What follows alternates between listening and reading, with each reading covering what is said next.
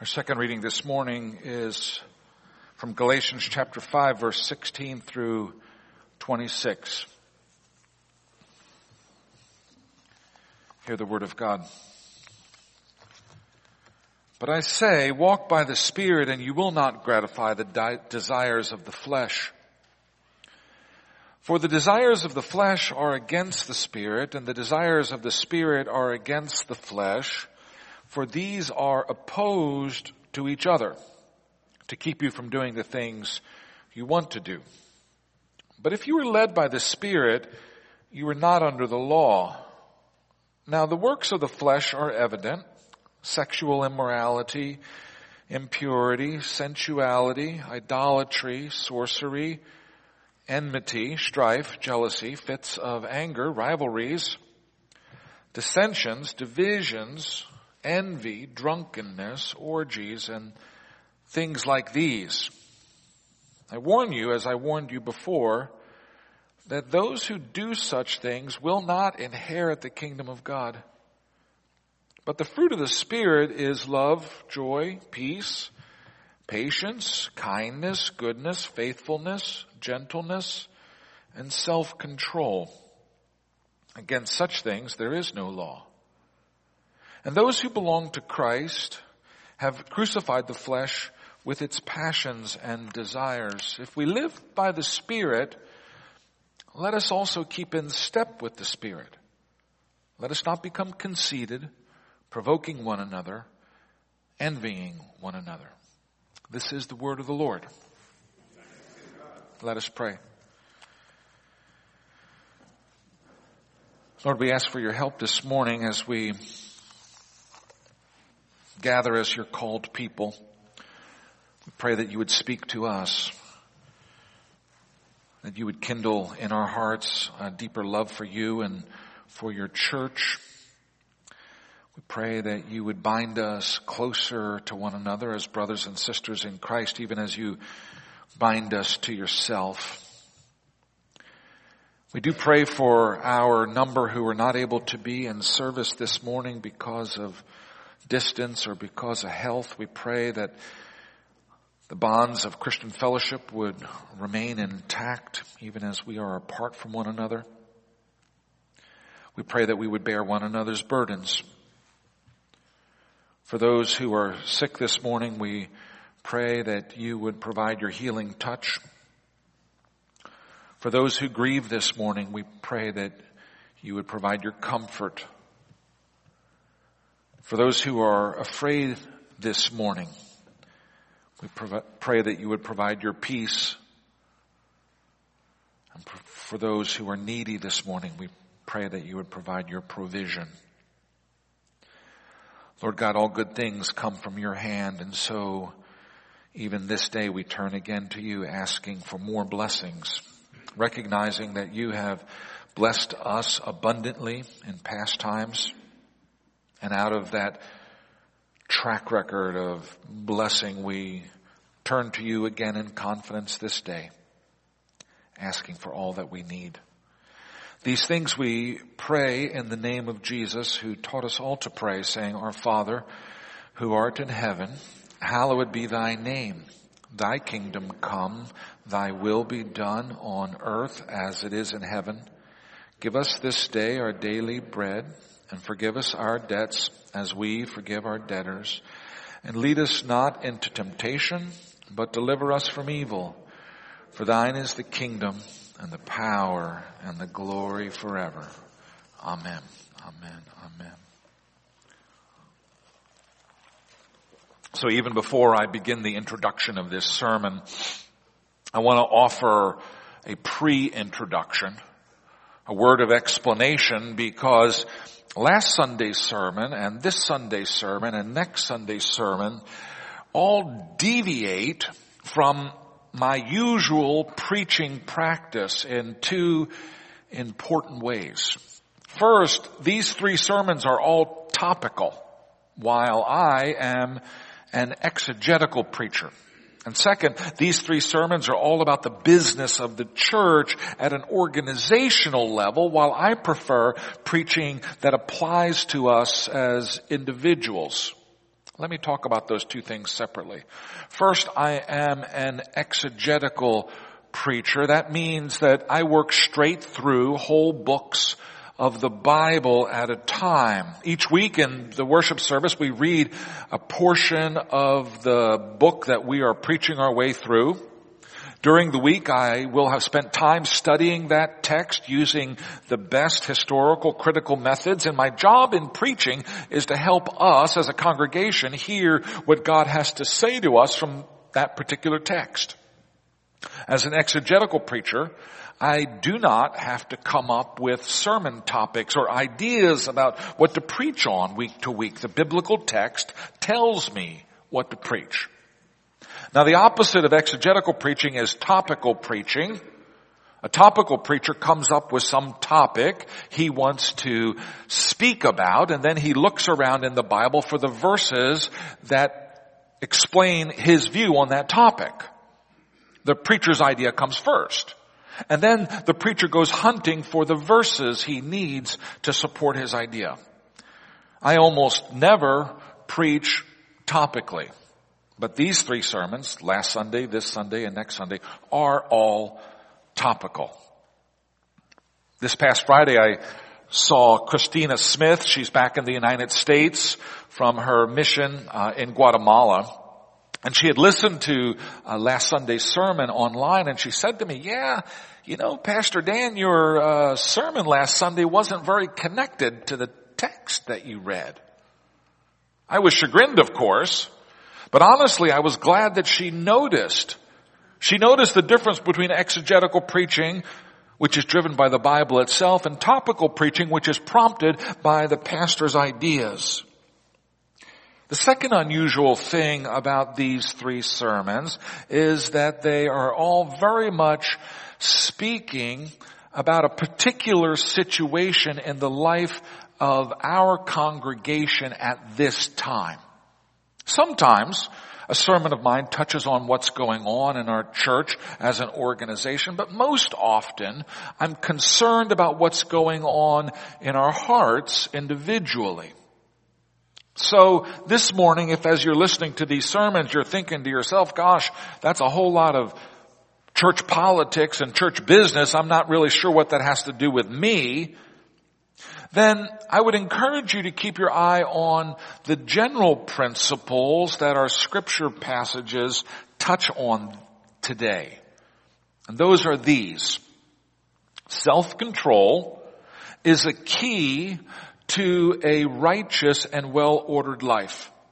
There is no way to please God without self-control. And self-control is a fruit produced in us by the presence of the Holy Spirit. Now those general principles are going to be in the background of this entire sermon. So that's my pre-introduction. Now let me move on to the regular introduction, and eventually we'll wind our way to my benediction. As I told you last week, in 2 weeks I'm going to ask you for $12,500. $12,500 above what you have been giving to this church to run it on a week-to-week basis. And I'm asking you to give that money to pay the consultancy fee of the Go Center, which is going to come alongside of our church for 2 years, beginning in January 2020, to get this church moving again. As we discussed last Sunday in the sermon and in our annual meeting, after a 13-year run of year-to-year growth here at HVPC, we had a setback in the last 12 months. We went backwards this past year. And the session and I are committed to making sure we don't have a repeat of that in the coming year.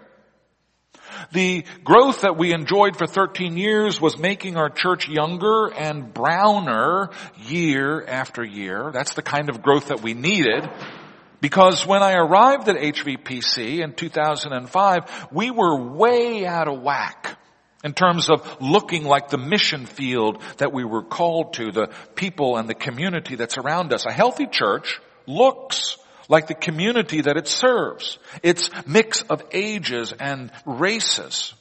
Now there have been times in the life of HVPC When we did look like the community that we serve.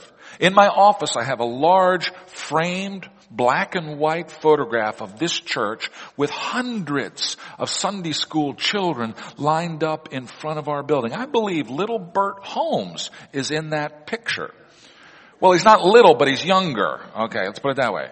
I'm not sure what year that picture was taken, but at that time our church inside the doors roughly mirrored the age and the racial mix of the mission field outside of our doors. And that's the way it should be. But when I arrived in 2005, we were dramatically older and far whiter than our neighborhood. And for a dozen years, we have made slow and steady progress in becoming younger and browner over time. That was the right thing for us to do, and that's the kind of growth that ensures the future for a congregation. But then, about 2 years ago, we hit a quagmire. Some complicated committee business, if you're interested in the details. We hit a quagmire and we slacked off. We went easy on ourselves. We lost our initiative. We started to coast. And we began to tell ourselves, maybe the status quo isn't so bad because all of this change and progress is disruptive and costly. The Reverend Dr. Ken Priddy, the head of the Go Center, talks about the life cycle of churches. He describes the incline stage and the recline stage and the decline stage. I talked about that in our sermon on October 27th. You can find that on a CD in the back of the sanctuary. Of course, it's always available online at hvpc.org. If you don't mind me mixing my metaphors for a moment, I think you can think of the church as a merry-go-round. The incline phase is when a group of committed people with their hands on the bars of the merry-go-round, their feet digging into the dirt, are pushing the merry-go-round hard. Slowly, the speed increases. Slowly, the momentum builds. And then faster and faster, the blessed thing turns. That's incline. That's hard work. And that's exciting because you're building something that has a future. But then comes recline. That's when you stop pushing the merry-go-round and instead jump on for a ride. You leave the ground behind and you relax and you enjoy the world as it spins by. The recline or the plateau stage in a church actually can be quite pleasant. Churches in recline or plateau often have nice buildings, vibrant programs, large staffs, big endowments. But many reclining churches don't know that they've actually entered into a crisis phase. Comfortable, but in crisis. Because if you are coasting and you don't get off the merry-go-round and start pushing again, your future is set. Over time, you will slow down and finally come to a dead halt. After a dozen years of pushing the merry-go-round hard here at HVPC, we made some coasting decisions about 24 months ago. It seems like we just decided to stop pushing and to go for a ride for a while. And then about 12 months ago, we began to see the price of that decision. And for the first time in 13 years, we started to move backwards. But don't worry, because we're not going to let that happen again in 2020. Because we're going to start pushing again. That's what the leadership of this church has decided. That it's time to jump off the coasting merry-go-round and start pushing this church again. Last month, the church signed a contract with the Go Center. Their job will be to hold us accountable, to keep us moving, to hold our feet to the fire, to not let us get sidetracked or distracted by peripheral issues. And the very first thing the Go Center recommended to the session was that we go directly to the congregation and ask for the money up front. The amount of money needed to hire the Go Center for this 2-year engagement is actually very small relative to our operating budget. The session could have written the check for this, no problem. But it is important for the whole congregation to be invested in bringing a new season of revival and vitality here at HVPC. And that's why I will be asking for $12,500 in new money in just 2 weeks. That will be your opportunity to jump off the coasting merry-go-round and to add some of your muscle to the task of getting things moving again in the right direction. Last week we started a 21-day period of prayer and fasting here at HVPC, and in last Sunday's sermon, we read a call to fasting and prayer from the prophet Joel, and we read what John Calvin had to say about fasting in the life of the church corporately. There are times of private fasting and prayer when there is an issue that needs to be ironed out between us and God individually. A number of you in this congregation have a spiritual practice of regular fasting and prayer. But there are also times for the whole church to fast together.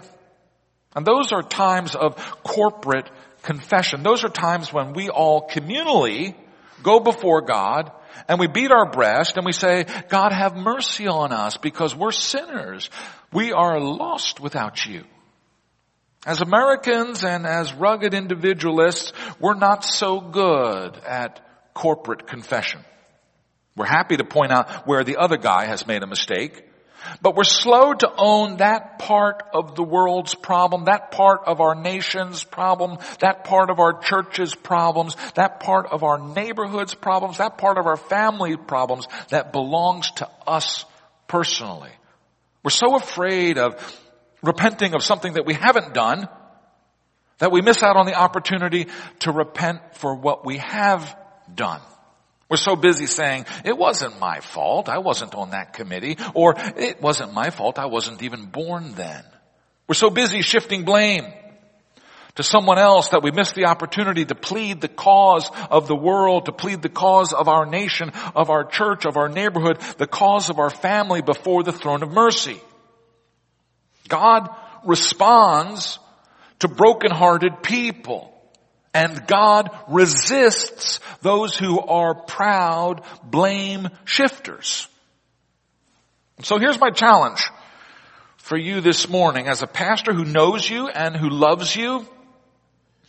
Do not be afraid of over-confessing because you can't. None of us understands the depth of our own sin and depravity. But here's a clue, if you want a little insight into how messed up we are. The only way that we could be saved is for the spotless Son of God to be executed for us. Think about that for a minute when you're busy shifting blame away from yourself. Don't worry about over-confessing. You can't do it. But instead, jump into and enjoy this season of corporate confession, of communal prayer and fasting as we ask God to relent in this season of providential affliction that we're facing in this congregation. Now, if you find it really hard to join into that spirit of communal confession for sins that have caused this church to move backwards over the last 12 months. If you really can't stomach the idea of going before God's throne of grace and asking for mercy in a case where you have not been personally responsible, then let me invite you to ask this diagnostic question of yourself. To do a quick analysis of your individual role in the slacking of the work of this church. One question. Who is here this morning in church because I invited them? Take a look around. Who is here this morning because of you? If you look around and say, well, actually there's no one here that I invited, then you have identified the source of our problem at this church. As Pogo would say, we have met the enemy, and he is us. Let me talk to you about what I call the gospel according to Pogo. Raise your hand if you know who Pogo is. Okay, good. That's good. It's important to read the funny page. For those of you who never met Pogo, he is an opossum. Give us that slide, Jay. And he lives in the Okefenokee swamp. And maybe you can't see that. He was a daily cartoon. He was created by Walt Kelly. It ran in the newspapers for about 30 years. This is the cartoon from Earth Day, 1971, and it reads this way. Ah, Pogo, the beauty of the forest primeval gets me in the heart. And Pogo responds, it gets me in the feet, Porcupine. And Porcupine says, it is hard walking on this stuff. So they're in this swamp and it's full of garbage and they're stepping on this garbage. And Pogo says, yep, son, we have met the enemy and he is us. Students of American history know that Pogo is punning on the dispatch made by Commodore Perry during the Battle of Lake Erie during the War of 1812. You need a college degree in order to read this comic. What Commodore Perry said was, we have met the enemy and they are ours, which Pogo twists just a bit to give us, we have met the enemy and he is us. Let me tell you with total sincerity and with the experience of 14 years as a solo pastor, Pogo is right. We have met the enemy and he is us. The gospel according to Pogo. That one line could be used in the vast majority of pastoral cases that come into my office. That one line could be used in the vast majority of church problems that the session deals with. We have met the enemy and he is us. About 99 times out of 100. A woman comes to me and says, oh, pastor, my husband, he pays me no attention. I don't know how much more I can take this.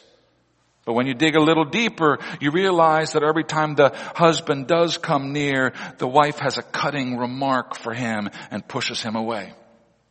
We've met the enemy, and he is us.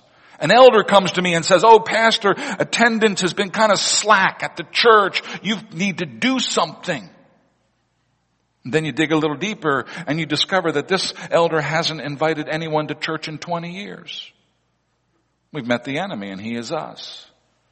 A woman comes to me and says, oh, pastor, our country is so divided and full of hate. I don't know how much more of this I can stand.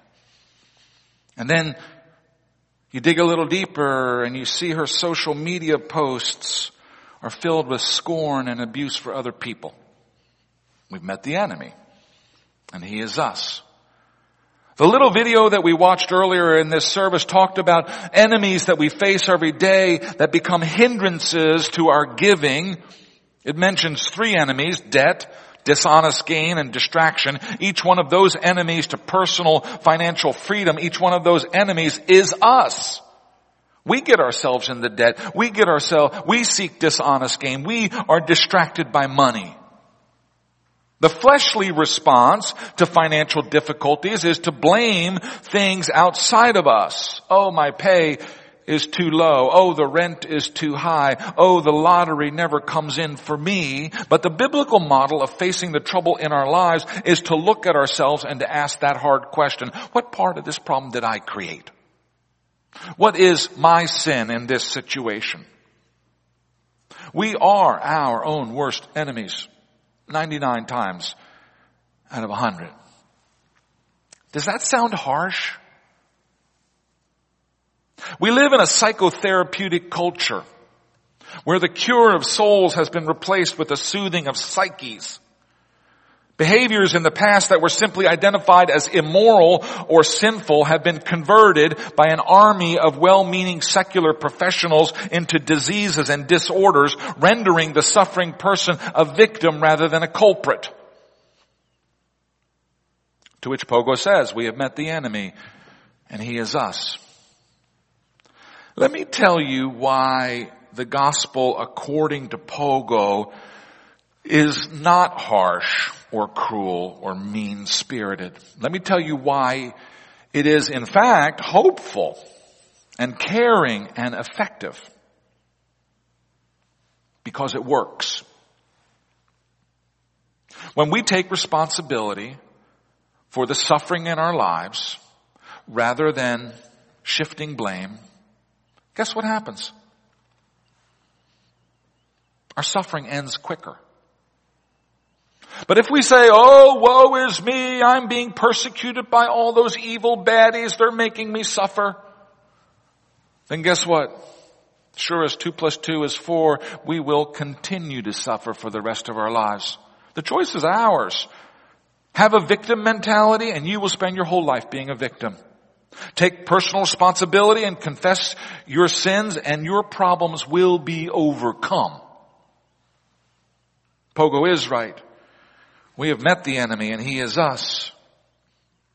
Both of our readings this morning from Proverbs and from Galatians talk about self-control, which is all about taking responsibility and about self-mastery. And this past week, a number of us have had the interesting experience of trying a little self-control in the form of fasting and prayer. I hope you have participated in this 21 days. I hope that you will continue to participate in the days ahead. I hope that you will feel a little bit of that struggle for self-mastery and self-control. All of the Proverbs that we read this morning are about self-control. The blessings that come when our spirit controls our flesh and the misery that comes when our spirit is controlled by the flesh. Self-control shows up in Paul's list of the fruit of the Spirit. The fruit of the Spirit is love, joy, peace, patience, kindness, goodness, truthfulness, gentleness, and self-control. The fruit of the Spirit are the superpowers of Christians. The fruit of the Spirit is what we have that the world doesn't have. Does it seem funny to you to think of self-control as a superpower? Self-control, which is all about taking personal responsibility and confessing our sins, do you think of that as your Christian superpower? So often the world contends not for self-control, but for other control. What we crave is the power to control other people who are around us, and we think that if we have the power to control what others are doing, that our lives will be happier and better.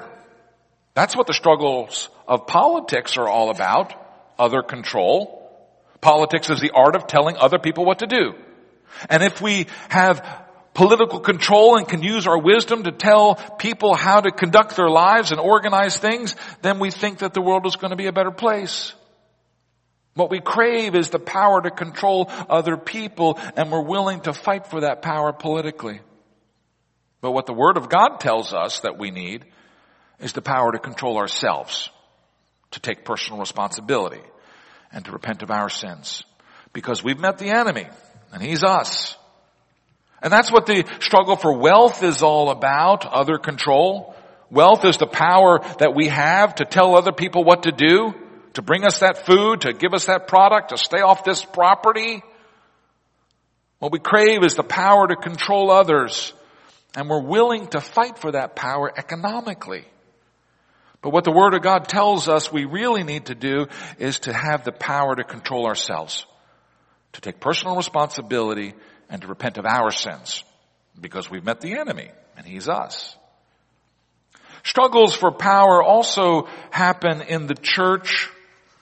Struggles for power to control what others will do in the church. Churches face those kinds of struggles for other control. What we crave is the power to control others, and we're willing to fight for that power ecclesiastically. But what the Word of God calls us to do is to exercise the power of self-control, to take personal responsibility and to repent of our sins, because we've met the enemy and he is us. Fasting is a great exercise in building our self-control muscles. In itself, there's nothing particularly edifying about being hungry, but if we're willing to endure a bit of self-denial, we increase our powers of self-control, which is what the Word of God says that we need, because we've met the enemy and he is us. We are our own worst enemies when our flesh wars against our spirit. But thanks be to God, the fruit of the Spirit is self-control, which is really just another way of saying that our spirit controls our flesh rather than our flesh controlling our spirit. In 2 weeks, I am going to ask you for $12,500, $12,500 above what you're already giving to support the work of this ministry. And that $12,500 is going to be used to pay the cost of having the Go Center engage with this congregation for 2 years, beginning in January 2020, in a consulting and coaching relationship that will challenge this congregation to stop being so inwardly focused and to re-engage with the community that's outside of our doors, the community that is the mission field of this church. Churches share the gospel. We're the only organization on the planet that does that. Churches tell other people about Jesus. Churches invite people into the family of God. An organization that is not actively sharing the gospel outside of its doors is not a church, even if it has hymnals and pews. An organization not actively sharing the gospel outside of its doors is not a church. It is what I call a religious reenactment society. You've all seen those Civil War reenactors. They dress up in costumes. They carry guns and they march around in fields. And every once in a while they dash off into battle against each other. But they're shooting blanks. It's just a show. It's not a real army. They're just reenactors. Some churches have become religious reenactment societies. They're all dressed up like churches. They go through the same motion as churches. They sing the hymns and they take up the collection, but they're shooting blanks. Because they're not sharing the real gospel with real people. Because when they look around themselves on Sunday morning, they realize, gosh, not a single person is here because I invited them.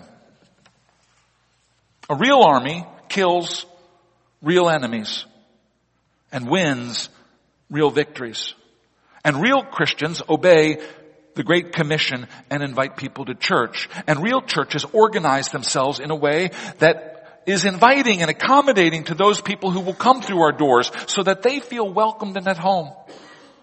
Real churches ask themselves hard questions like, what do we need to do differently to bring more people to a saving knowledge of Christ?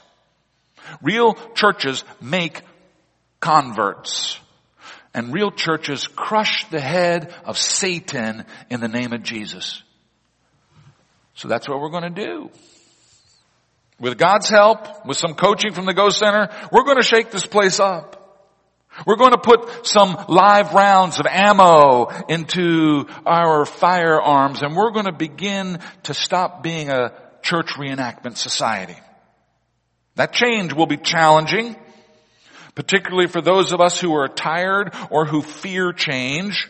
But it's also going to be fun, because no one wants to be part of something that's spinning down to death.